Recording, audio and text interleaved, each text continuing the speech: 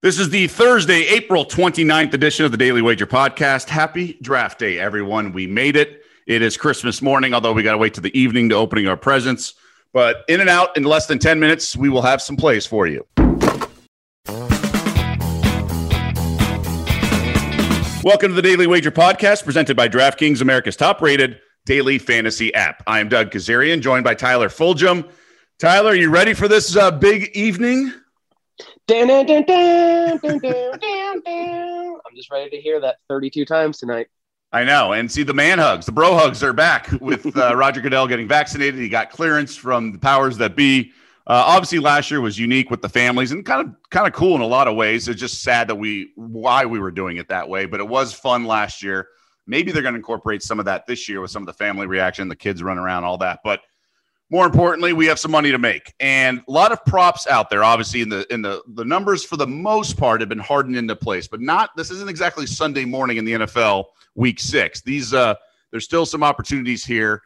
My first one is something Seth Walder brought up, and I want to give him a tip of the cap. And he nailed this one because it's a lot of conference over-unders are out there at 5.5 for the ACC, and it's basically a mistake line, but you got to call or you got to go to the message boards, the help section, make sure that Notre Dame is included. So, for example, out here, William Hill included Notre Dame in the ACC because those players played in the ACC last year. But I talked to MGM, and they said it does not include the Notre Dame. So that's obviously a big difference when you could have two guys, I think. So over 5.5 for books that include Notre Dame in the ACC, that's an automatic. That's basically a layup. So basically a mistake line, but that's not your problem. So if you can get over 5.5 and make sure that ACC is included, then that's gold. Tyler, what do you got?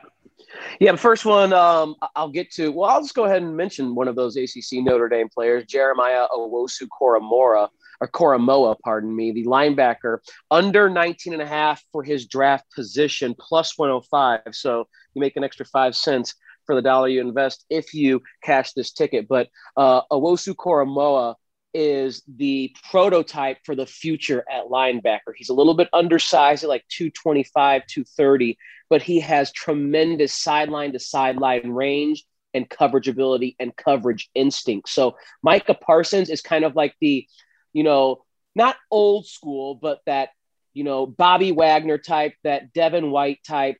And those are good players. Don't get it twisted. We obviously saw what Devin White did for Tampa Bay in the Super Bowl.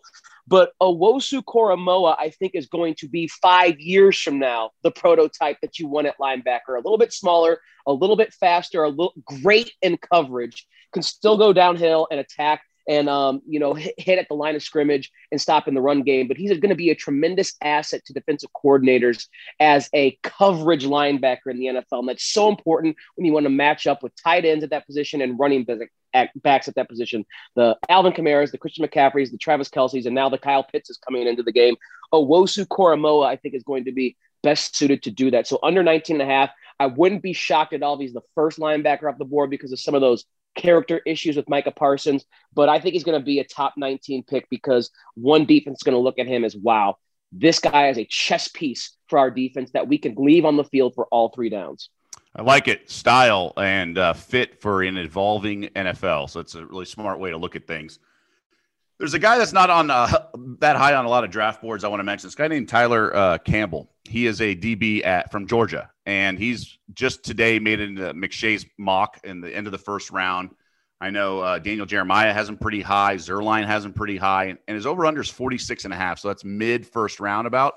It was 50.5, come down.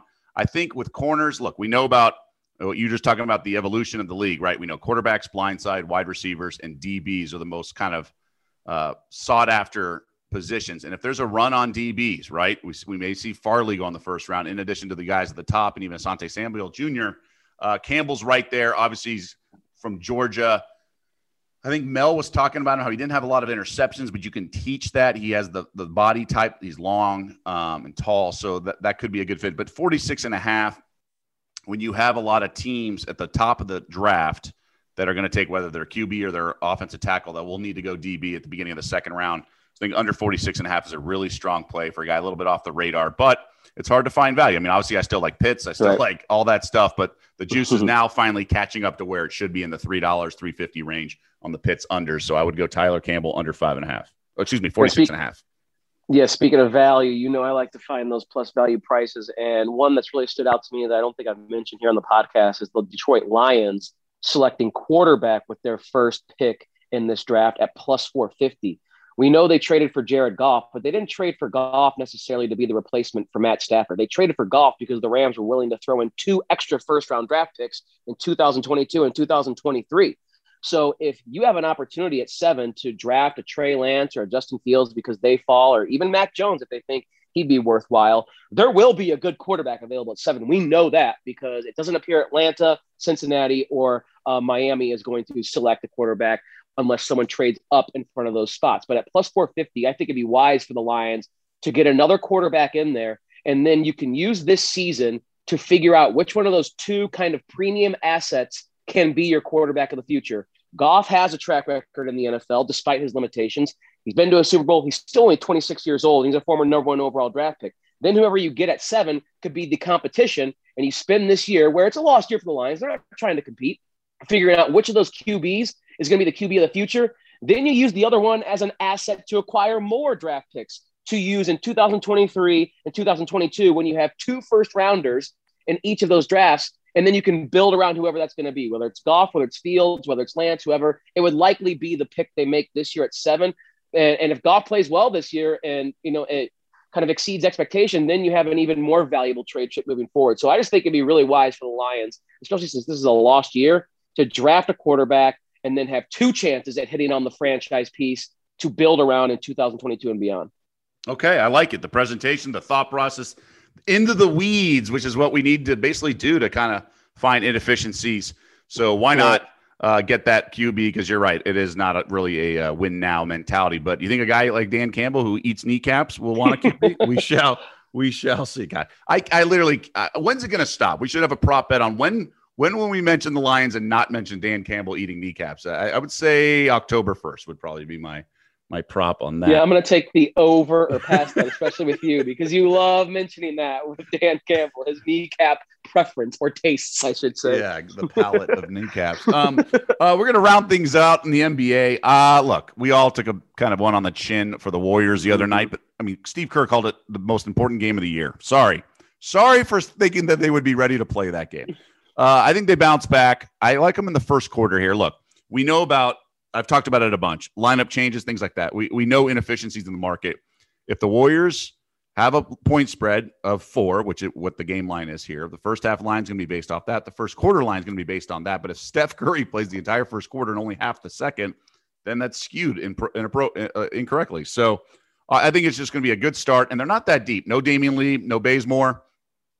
Pascal may play, the latest I read. But in general, it's about Steph and Draymond and some of the other guys. Like Jordan Poole came in earlier than he normally does for offense because Kerr wanted it, although they couldn't score at all. I'll still lay the short number in the first quarter with the Warriors. I just expect them to come out, and be ready to play. And T-Wolves are playing a lot better of late. They're almost 500 their last 20 games. So the new coach has turned things around, but still, I'll take the Warriors coming off that embarrassing loss. Yeah, and I'll turn to the Nets-Pacers matchup, and I like the Nets team total going over 125.5, and that's because the Pacers have become, one of the fastest-paced teams in the NBA this season, and I think that trend is going to continue against the Nets here. Rather than play the over, which is 243, I think that's just way too high. I'll just isolate the team that's got the more efficient offense, KD and Kyrie, against a Nets team that's just playing at a breakneck pace. So I love that, and that's kind of how I'm going to approach that Nets Pacers game with that massive total. I'll just isolate the team I think is more likely to eclipse theirs. Yep, totally can get behind that one. Pacers starting Jakar Sampson. We've talked about it on this pod. They are going small ball to the nth degree, and thus the Nets are just going to thrive off that. All right, my man. Well, I will see you later in the studio. We have an earlier show for those that are downloading and listening to this early in the day, 4 p.m. Eastern, both today and tomorrow, and then also Saturday morning at noon Eastern. So a lot of action-packed weekend with the Kentucky Derby looming. We'll have plays on that on Friday, but like we do every weekday, and as promised, in and out in less than 10 minutes.